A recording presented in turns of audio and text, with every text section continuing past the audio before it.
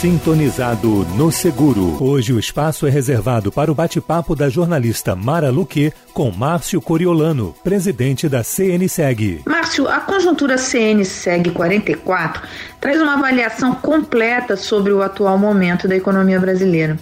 É possível afirmar que ela se mostrou mais resiliente do que o esperado no primeiro trimestre? Mara, a Conjuntura CNseg nº 44 ela faz exatamente essa constatação que você está falando.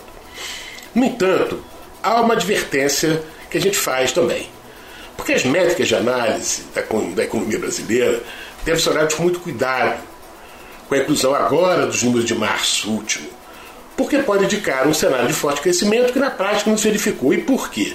Porque março último agora, embora ainda em pandemia, nós estamos comparando com um março muito vazio, vamos chamar assim, lá do ano passado, não é verdade?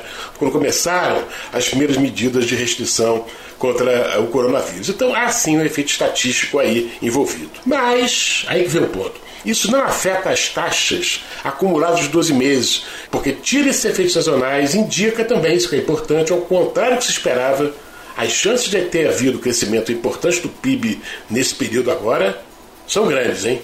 Obrigada, Márcio. CNseg, a Confederação Nacional das Seguradoras.